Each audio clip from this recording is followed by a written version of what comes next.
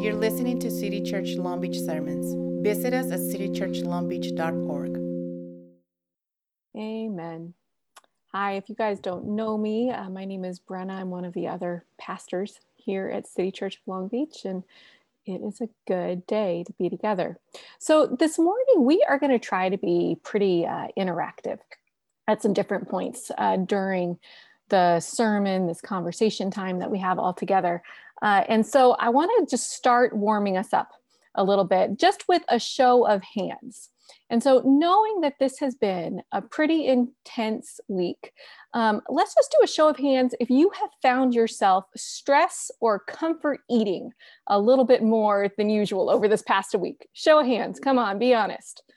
All right, now in the chat, if you would like to, we would love to hear some of the delicious things that you have been stress or comfort eating, stress or comfort baking, because yeah, it has been all of this week, right? So I made cranberry banana bread that was pretty delicious, and I may have eaten half of the loaf all by myself this week. Ooh, I'm seeing some really good Halloween candy, tacos and bread, probably I'm assuming separately, chocolate chip cookies.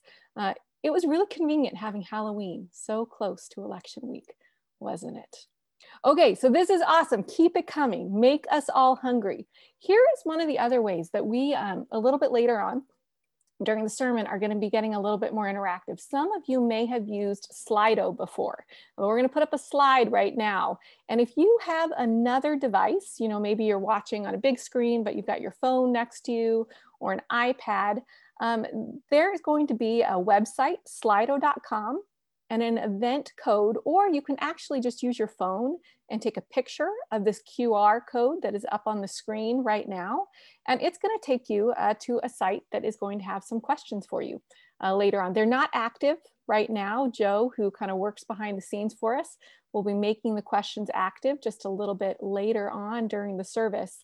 But this will help you get ready to be part of our Slido polling that we are going to do later on during the sermon. That's basically going to let us give some answers a little bit more anonymously and kind of see in a kind of cool visual way what's going on in some of our lives and some of our hearts. So later on during the service, you will want to come to slido.com. It's number 69200. Okay. All right. So that's going to be a little bit later. Thanks, Joe. Yeah. So an intense week. You know, I grew up in a church tradition where we really did not talk about politics very much during church. And so in some ways it's a hard moment to kind of go, well, what does it look like for us to do this well as a community this morning at the end of a long and intense week, to come and have a good conversation together? And yet those of you who know me, you know that I love naming elephants.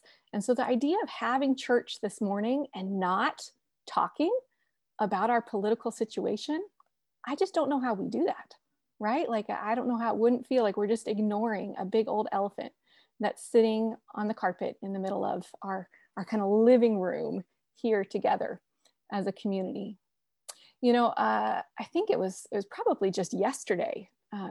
Everything's starting to blur, but just yesterday, there was a clip that I imagine many of you might have seen. It was of Van Jones, a CNN commentator, and he had been asked to reflect on what this election has meant to him personally. And part of what made this clip so powerful is just the emotion that started to pour out from him as he was trying to answer this question, to reflect on what this moment has meant for him. And he just started weeping on air, talking about how so many people have felt like they couldn't breathe over the last 4 years, thinking particularly of folks of color, of immigrant communities, of LGBTQ folks, Muslim communities, people who have felt just threatened and torn down continually in their everyday lives over the last 4 years, and how to him this felt like just a vindication for all those who had been suffering, and an opportunity for the country to finally reset And I've seen that echoed over and over and over again in my social media feed over the last few days. Here's a quote from a City Church friend this morning, and it's really just one example of so many. She wrote, "My whole body is rejoicing in the election of Biden-Harris and in the end of the Trump presidency. Still so much work and healing to do." Now, Scripture tells us really, really clearly that we rejoice with those who rejoice, and we weep with those who weep. And though we are not like a Democrat church, and we are not a Republican church, we actually feel like we have an allegiance that goes just a lot broader and deeper than that in Jesus. We do believe as a community that following Jesus has political implications because it means centering the margins. It means lifting up those who are poor and oppressed and developing a deep, deep heart for justice. And so, as a diverse community in so many ways, ethnically and economically, sexually, and in terms of immigration status, the reality is that over the last 4 years, we have wept together. And so it only makes sense that this morning we get to do a little rejoicing together for all of these people, for everyone in our community who has felt like they could not breathe over the last 4 years. At the same time, we want to acknowledge there are people, we know you are on this call today. There are people on our call today who filled different bubbles on their ballots than my friend in my Facebook feed. And if that's you today, we also want you to know that you are wholeheartedly welcomed here. And you get to bring in all of your thoughts and your questions and your feelings.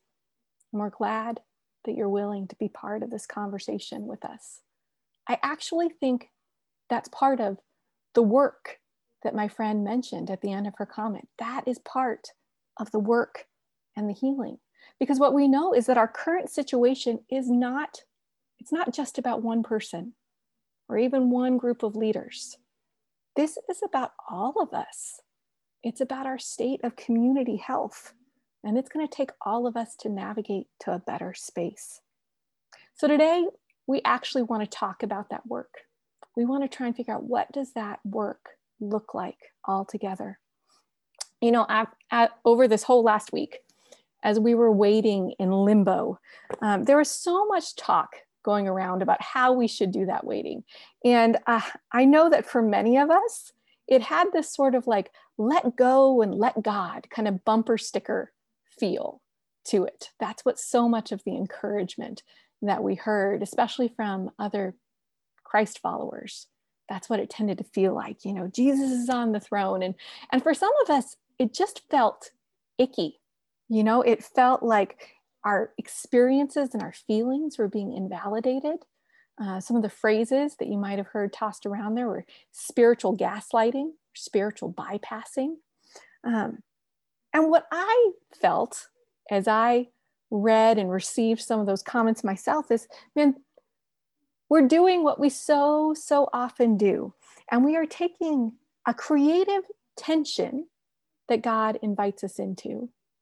You know, our Jesus, who is so fond of the both and yet we have such a tendency to want to make it an either or. And that's what we're doing. We're taking this creative tension and we're refusing. We want to resolve that tension by just picking one piece of it. Many of you have taken sort of our foundational classes that we call shapes. And in it, we talk a lot about this verse. It's found in Micah 6:8. We say, man, this is a picture of what it means to be fully human, to really dive deep into the spiritual life. And it says, do justice, love mercy, and walk humbly with your God. And this whole let go and let God thing, it's like it divides that up, right? It's walk humbly, let go and let God. And it's ignoring that other piece, the active piece. Do justice, love mercy.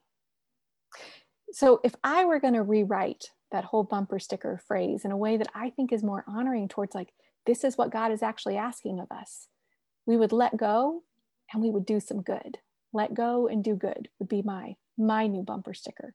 And that's what we're going to explore today as we lean further into the book of James. So our friends Esther and Isabel are going to read for us as we get into this morning.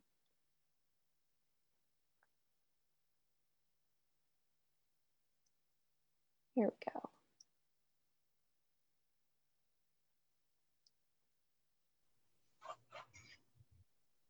Humble yourselves before the Lord, and he will lift you up. Brothers and sisters, do not slander one another. Anyone who speaks against a brother or sister, or judges them, speaks against the law and judges it. When you judge the law, you are not keeping it, but sitting in judgment on it.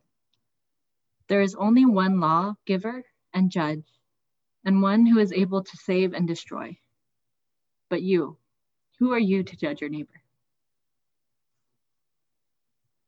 Now listen, you who say, today or tomorrow we will go do this or that city, spend a year there, carry on business and make money.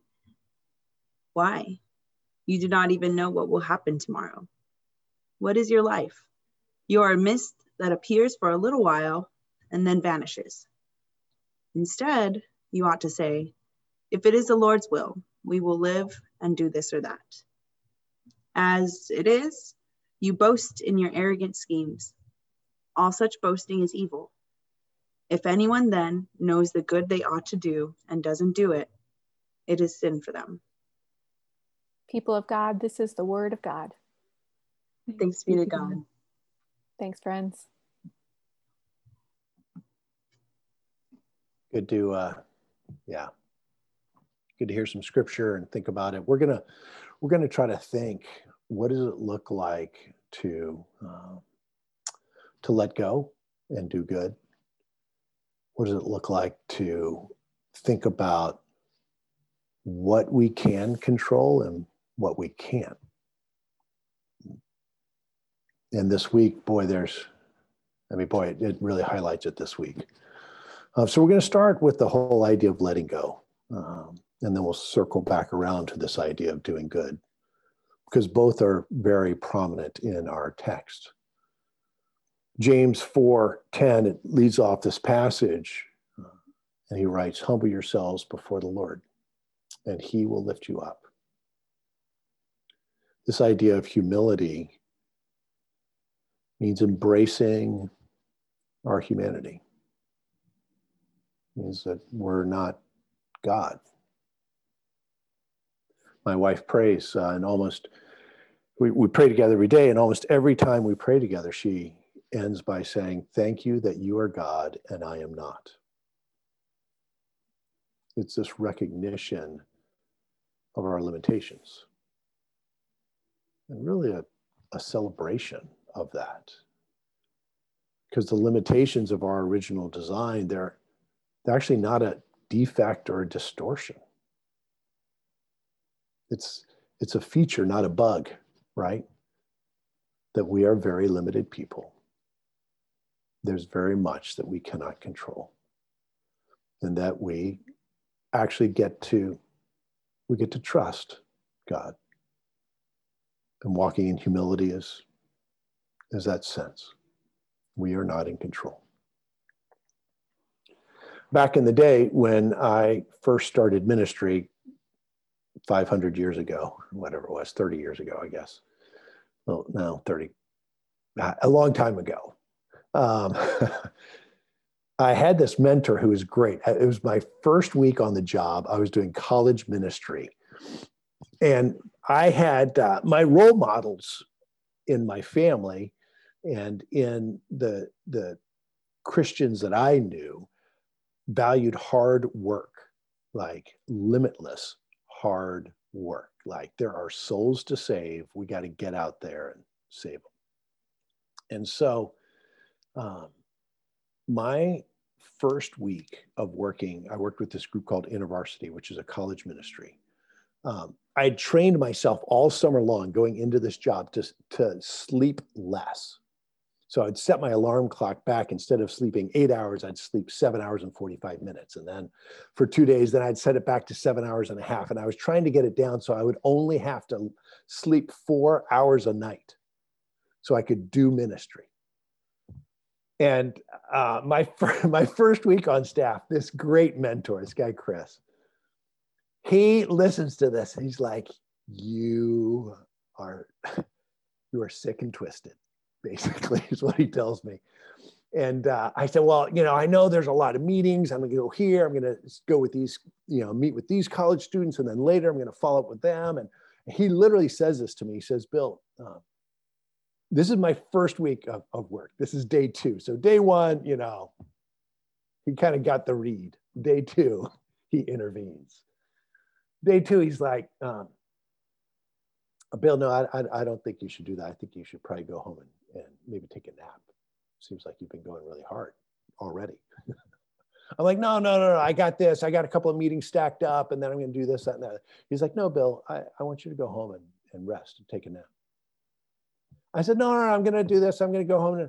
And he looks at me, he says, Bill, if you don't go home, I will fire you. I was like, I don't understand this mentality. But what he was saying is, Bill, you have limits. You have limits. They're not a bug. They're a feature. And it's a gift. Along the years, someone pointed out to me that in the Hebrew definition of the day, it starts when we go to bed. So if you read Genesis 1:1, right, the beautiful poetry at the beginning of the Bible talking about the creation of the world, it says this: there was evening and there was morning the first day. Did you hear that? There was evening. The day starts in the evening, and there is morning. The day ends in the morning, the first day. And it says the same thing. There was evening and there was morning the second day and the third day. It's because our days start in the evening. In the Hebrew mindset, the day starts when you lie yourself down to bed. The lights dim, you slow down, and you surrender. You go to sleep. And God works. And so when you wake up with all your energy, you're not starting anything because God has already been at work and you had nothing to do with it. God was at work and now you are invited to participate. And so that's why we get to say with the book of Proverbs, one of those famous Christian quotes that you'll hear a lot that's just beautiful and wonderful. It says this: trust in the Lord with all your heart and lean not on your own understanding.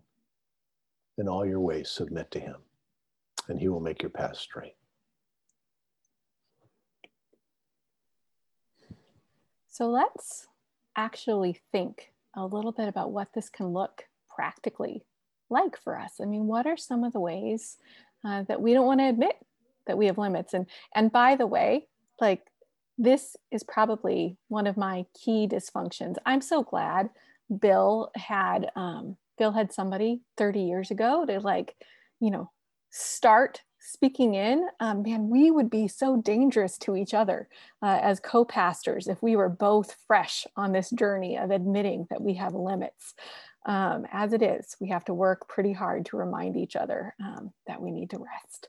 And we need to take some breaks and give each other some grace, give ourselves some grace. Let's talk about some of those ways that it can be hard for us to admit that we have limits. One actually, I think, is what I already touched on, this idea of ways that we can kind of spiritually bypass each other, spiritually gaslight each other. It's this idea that we shouldn't have emotions, right? That if we trust God, we'll be fine. And somehow to have feelings, to be angry, to be scared, to have questions, that's somehow not trusting. And I want to say, no, it's the opposite. Relationships where we trust are the ones that we're able to bring our full selves, right? To admit, like, no, I am a creature with emotional limits as well. I am an emotional creature. And this is how God created me. This is my design. And God loves it when we bring our questions, when we bring our full selves. So that's one of the ways I think that we can actually try to do it on our own, is to not admit just the emotions and the questions that we're having. Now, in the passage, one of the key ways that it identifies as well, and it's so relevant for us these days, is this idea that we can just try to live too far into the future, as if we aren't mortal, as if we're not subject to all sorts of forces outside of our control. In verses 13 and 14, it says, "Now listen, you who say today or tomorrow we will go to this or that city, spend a year there, carry on business and make money. Why, you do not even know what will happen tomorrow." And what a verse for a people living through COVID, right? How many of us remember, that day when lockdown started? When you started, in my case, I started the morning, just sending my kids off to school like normal, wondering a little bit if it wasn't kind of crazy that I was still sending them to school, but then pick them up in the afternoon. And suddenly, the world has changed. It has completely changed. And our ability to plan for the future, man, we don't get to plan for vacations 3 to 6 months out, right? We don't know what's happening with our jobs. We don't know what's going to happen with our kids' education, more than from one day to the next. We have felt this reality that maybe before we were able to ignore. And in the midst of all the real damage around COVID, haven't there been some ways that that's actually been a gift to us? That it's helped us begin to slow down and to realize, I have this friend who, if I didn't love her so much, it might be a little annoying. But every time we make plans, she says, like, Lord willing, like she just adds Lord willing, like, okay, we'll meet up for coffee, Lord willing. And if I didn't love her so much, it might annoy me. And yet this year, haven't we sensed that? Like, oh, we're actually not as in control as we thought we were. And somehow it actually builds in a little bit more of just a paying attention to the actual moments that we're in, right? To actually say, like, oh, instead of trying to live out there, what we're striving towards, what we're working towards, just to appreciate the time that we have with family, with friends, being grateful, for the roof over our head, all of these things, right? It's been an interesting lesson for so many of us. Now, here's the other one I see in the passage. One other way that we have a tendency to want to think we have more control than we really do. And I'm going to be honest, this one I think is going to be challenging for us, especially in our present moment. It's this area of judging other people. In verses 10 through 11, James writes, "Anyone who speaks against a brother or sister or judges them speaks against the law and judges it. But you, who are you to judge your neighbor?" So let's think a little bit about this area of judgment just for a couple minutes together. It's not right that we can't see what someone does and name it. To see and to even name it when there are effects to people's actions, maybe even hurtful effects. What it seems like James is saying is, it's not ours, though, to judge, to presume to know, and to condemn the person's heart. To say, I know who you really are. I know what your actions, they show who you really are. And that person is unacceptable. To condemn someone. So this morning, I want to invite you to think about someone who voted differently than you did over the last few weeks. And I want to imagine with you that this person, maybe it's someone you know, someone in your family or one of your close friends, could just be sort of the hypothetical other in your head, but that you really feel like voting the way that they voted was just one of the worst, most hurtful things that they could have done. And I'm actually not here to argue with you about that, to try and convince you that that's not true, or I certainly wouldn't want to deny your feelings about that, because they're real and they're valid. But I want to think about what the implications are from there. As I was thinking about this, it reminded me of a man whose work I just appreciate so much, admire and look up to, Bryan Stevenson, who's the founder of the Equal Justice Initiative. And more of you may know him. His life story was told in the movie Just Mercy, based on his book, about his work with inmates on death row, especially in the Deep South. And, you know, these death row inmates, some of them had not actually committed the acts that they were sentenced for. You know, they had really been unfairly set up for these crimes by racist systems. But other people that Mr. Stevenson represented on death row, they had actually committed the acts that they were being sentenced for. And we're talking about some really horrific crimes, things that had caused real pain and real damage to families and to communities.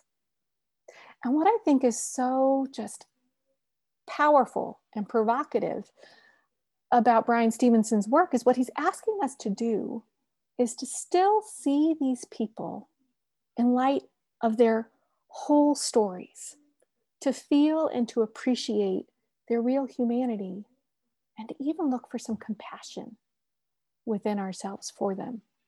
So for instance, in the movie, we all get to see the story of Herbert Richardson, who was convicted of murder in 1978 and executed by the state of Alabama in 1989. But what we also get to see and to appreciate in the movie is just his backstory, what had actually happened in his life that brought him to that point as a Black war veteran who had struggled with post-traumatic stress disorder. We got to see his whole story. And what Bryan Stevenson tells us and reminds us and is really arguing for is that each of us is more than the worst thing that we've ever done. We have this tendency to want to focus on punishment, on vengeance. And when we focus on that alone, it can leave us stuck just in cycles of vengeance with no way out. And what he's inviting us to consider instead is an approach of mercy. And mercy still names the injury. It names the injury. It may even have requirements for making reparation, but it also holds out a hope for healing and for a future, not just for the people who've hurt us, but for the community as a whole. So I guess what I wonder is, are we going to be able, can we hold a bit of cognitive tension for the people we have disagreed with in the days and months ahead? You know, can we stay passionate about justice and also stay tender and hopeful to the people around us? And I know, Bill, you had a story that you heard from a friend this week that you wanted to share around this. Yeah, I was talking with a friend who was just having the hardest time. She voted for Biden-Harris, and her family voted the other way.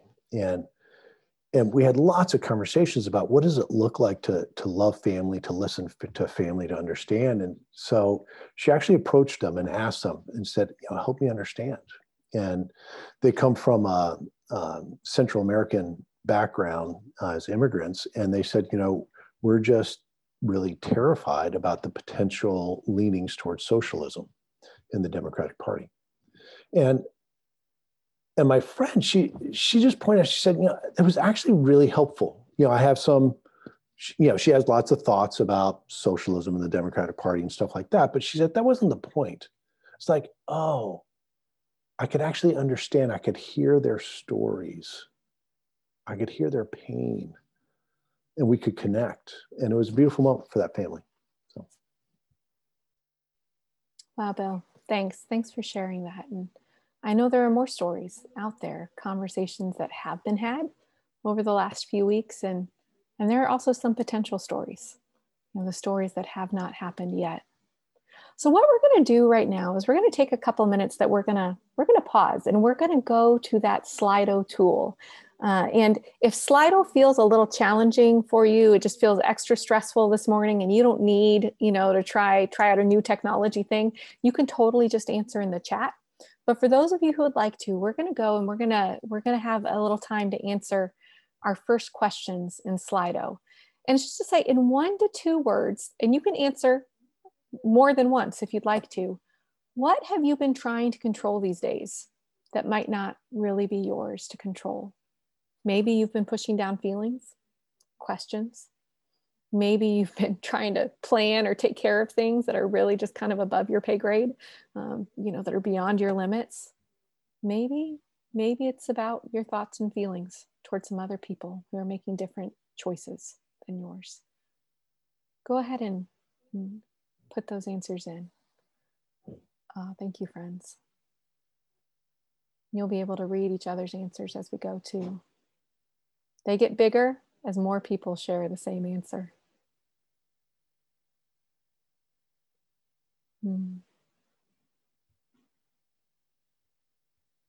Lots about family.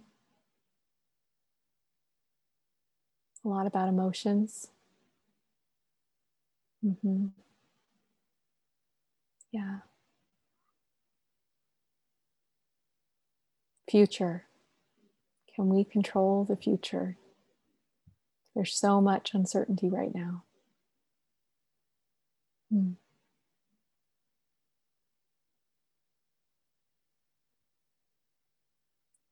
Others' beliefs.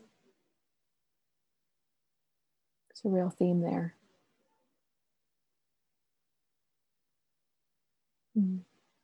Work life.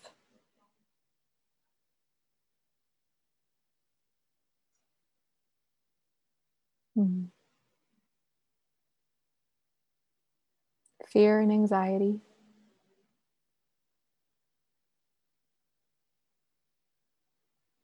Yeah, anxiety is getting a lot of answers, a lot of votes.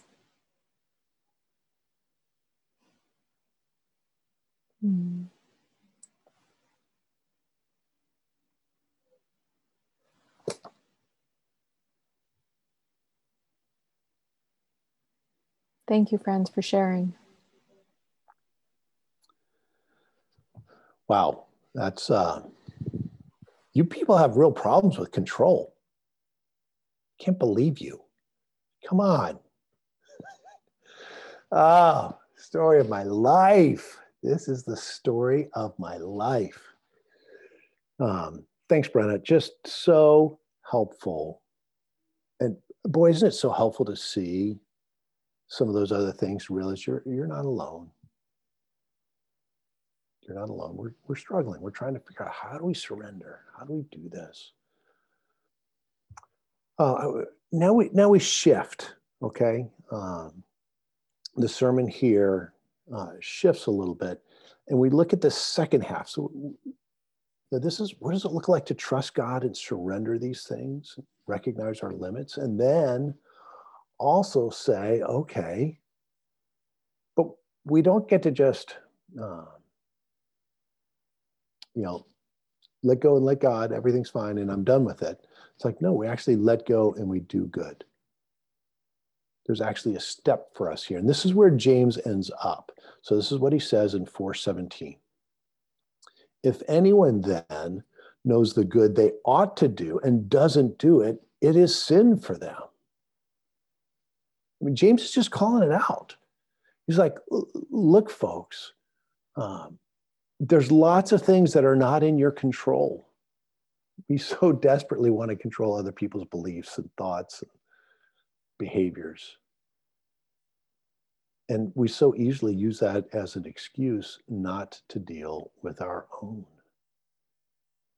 I had a friend I was talking to a couple of weeks ago before the election.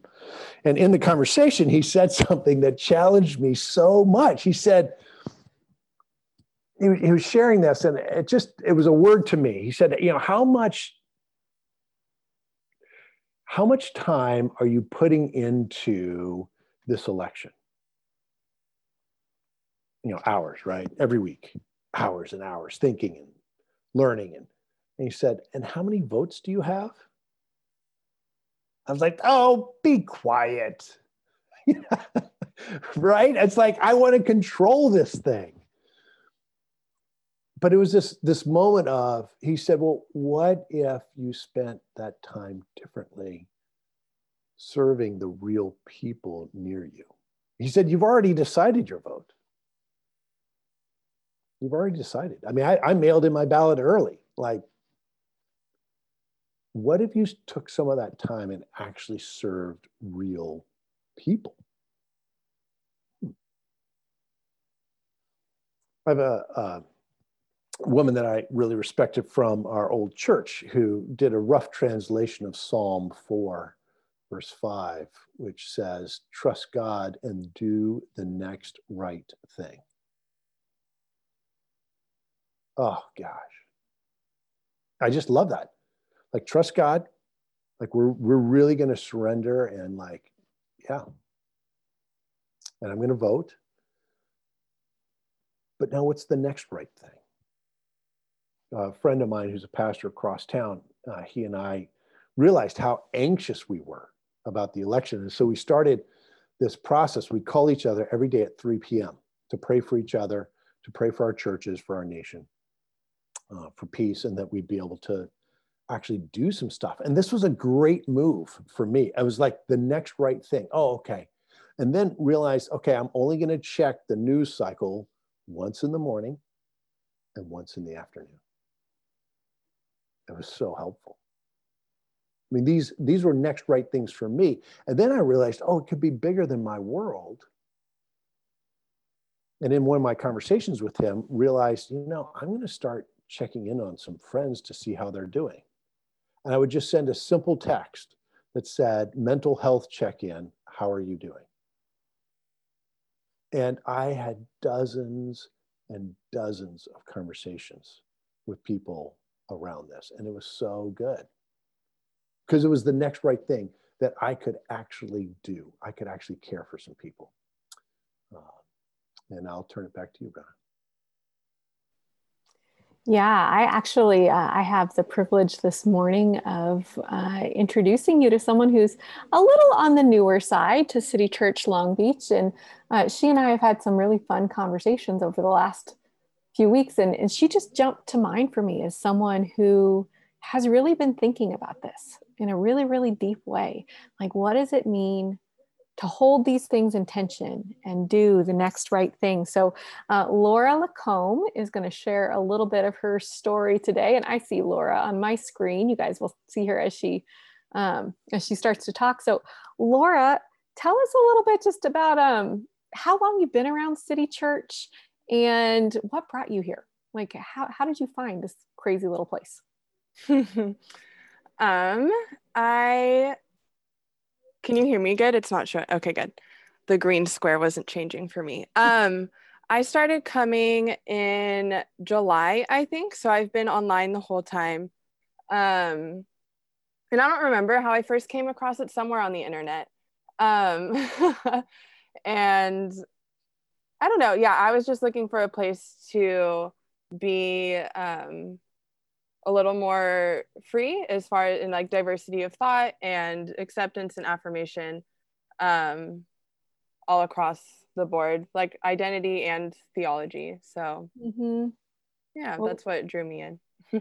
we're really glad that you found us. And so for those of you who are like, oh, I've never met Laura, this is why, because she came in July when we were already here in on-screen world. So I definitely know my first conversation with Laura was over Zoom, and we had the chance to connect actually in person, with the 6 feet distance and mask, a couple of times since then. But here's one of the amazing people you will get to know better, over the next little bit. So, Laura, I want to share a quote from your blog that you wrote this last week, because it was just awesome. And then I'm just going to ask you if you can tell us a little bit what was on your mind and on your heart when you wrote this.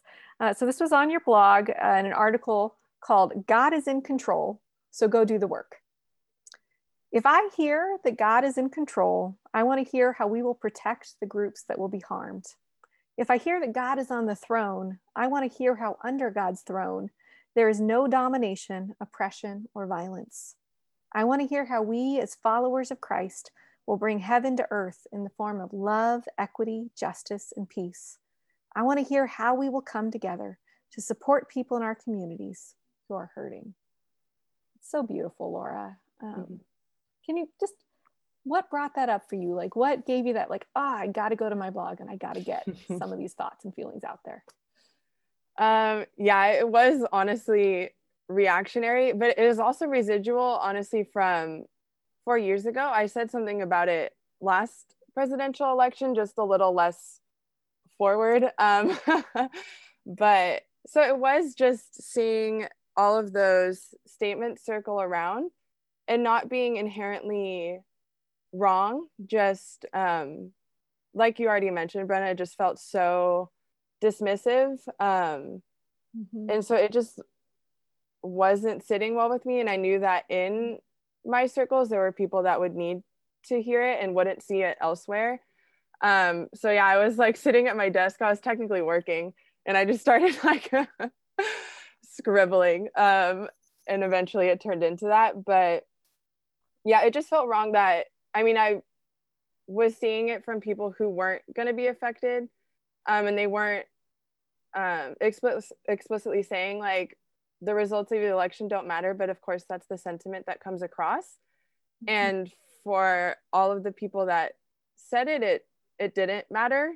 The last 4 years didn't change anything for them because they're protected mostly by being white. And so it just didn't sit well with me. I just feel like there's the element of sitting back and saying, I'm here safe in my home. And so God's in control. And then you just take a step back. And I just feel like, and I wrote it too, I just imagine God being like, yes, I'm here and I'm like on the throne, I'm in control, however you want to phrase it, but you're my hands and feet. So what are you doing? And just, I mean, I don't want to, there's a whole question about what God controls and doesn't control. It just felt very dismissive, especially in regards to history. And just in the United States history, thinking about all the things that God has been in control for, which is starting from, genocide of indigenous people and slavery and internment of Japanese people and atrocities, at the border and in detainment centers. God's in control for all of that. So it doesn't negate the horrible things and like what we're supposed to do to address it. And of course it looks different for everyone, like people who are being affected by it more, it just looks different for everyone. But I was seeing it from people who it wasn't going to affect. So yeah. You wanted some deeper wrestling. Yeah. I love the call towards action, right? To say like, okay, but what are we actually going to do? So tell us a little bit, like over this last week, what did it look like for you? I mean, to try and say like, okay, I believe this and I'm trying to follow Jesus as best I can right now. Like, what did actually living that out look like for you this last week? Well, I had my first attempt was, there were like some posts going around about like post-election safety plans. There are also like suggestions for things to help your community. And one was like having food and water at poll centers and for like if there's long lines. So I was just prepared to do that. But day of, the lines just weren't long in Long Beach and in my area.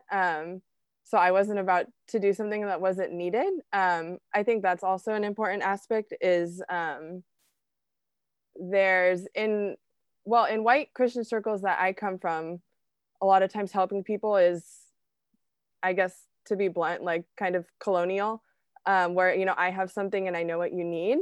So that was part of the process is like, it's not needed, so I'm not going to do it.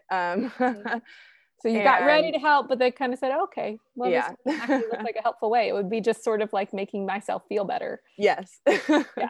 Exactly. So it turned more into checking in, you know, on friends. Yesterday, you know, I was going to a BLM meeting and going to the rally after, which I'm glad I did because they're at the BLM meeting. Someone shared about something they're doing next week that they need volunteers for.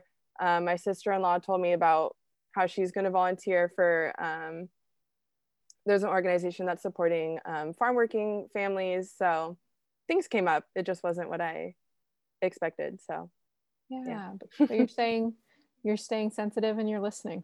Mm-hmm. I really appreciate that, Laura. Thank you so much just for, well, we're glad you're part of us. And we're glad that you're willing to come here and share your story and honestly give us some ideas too. We're going to actually shift into that together to say, like, let's actually think about this together. Like, think about Laura's words, think about her example, think about other people you know who are actually doing the work. What is the next right thing that could be in front of you to actually live it out, to let go and do some good? One of the things that I love in the passage that I sense is this sense of these are things that are in your power. I mean, this is you. You don't have to, like, you know, pretend you're someone you're not as you do it. God has given you gifts.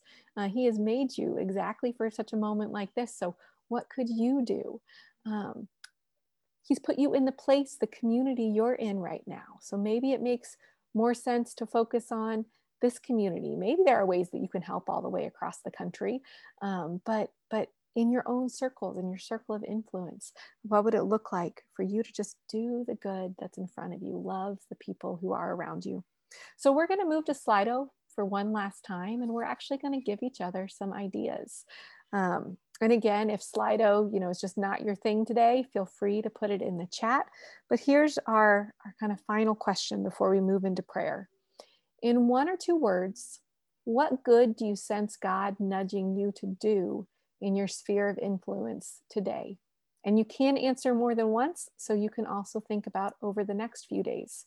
Like for myself, I'm actually thinking a little bit about writing some letters to my recently elected officials, just talking about the kind of world I'm hoping for my kids and for their friends and, well, for this whole community. So let's take that time and share with each other the good we sense God nudging you to do.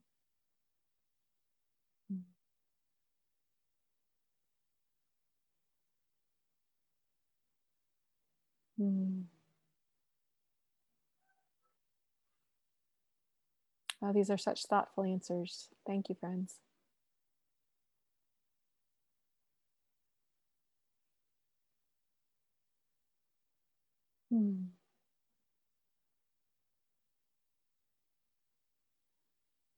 Mutual aid. Mm-hmm. Checking in with others. Mm-hmm.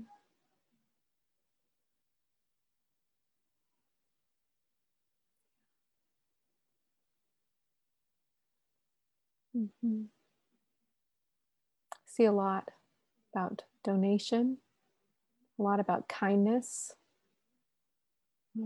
trying to understand those who voted differently, reaching out to family,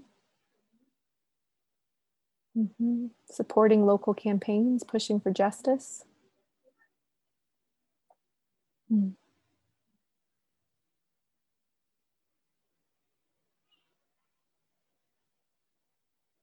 So good. I know many of you are thinking about your answers even now. Feel free to keep putting them up here.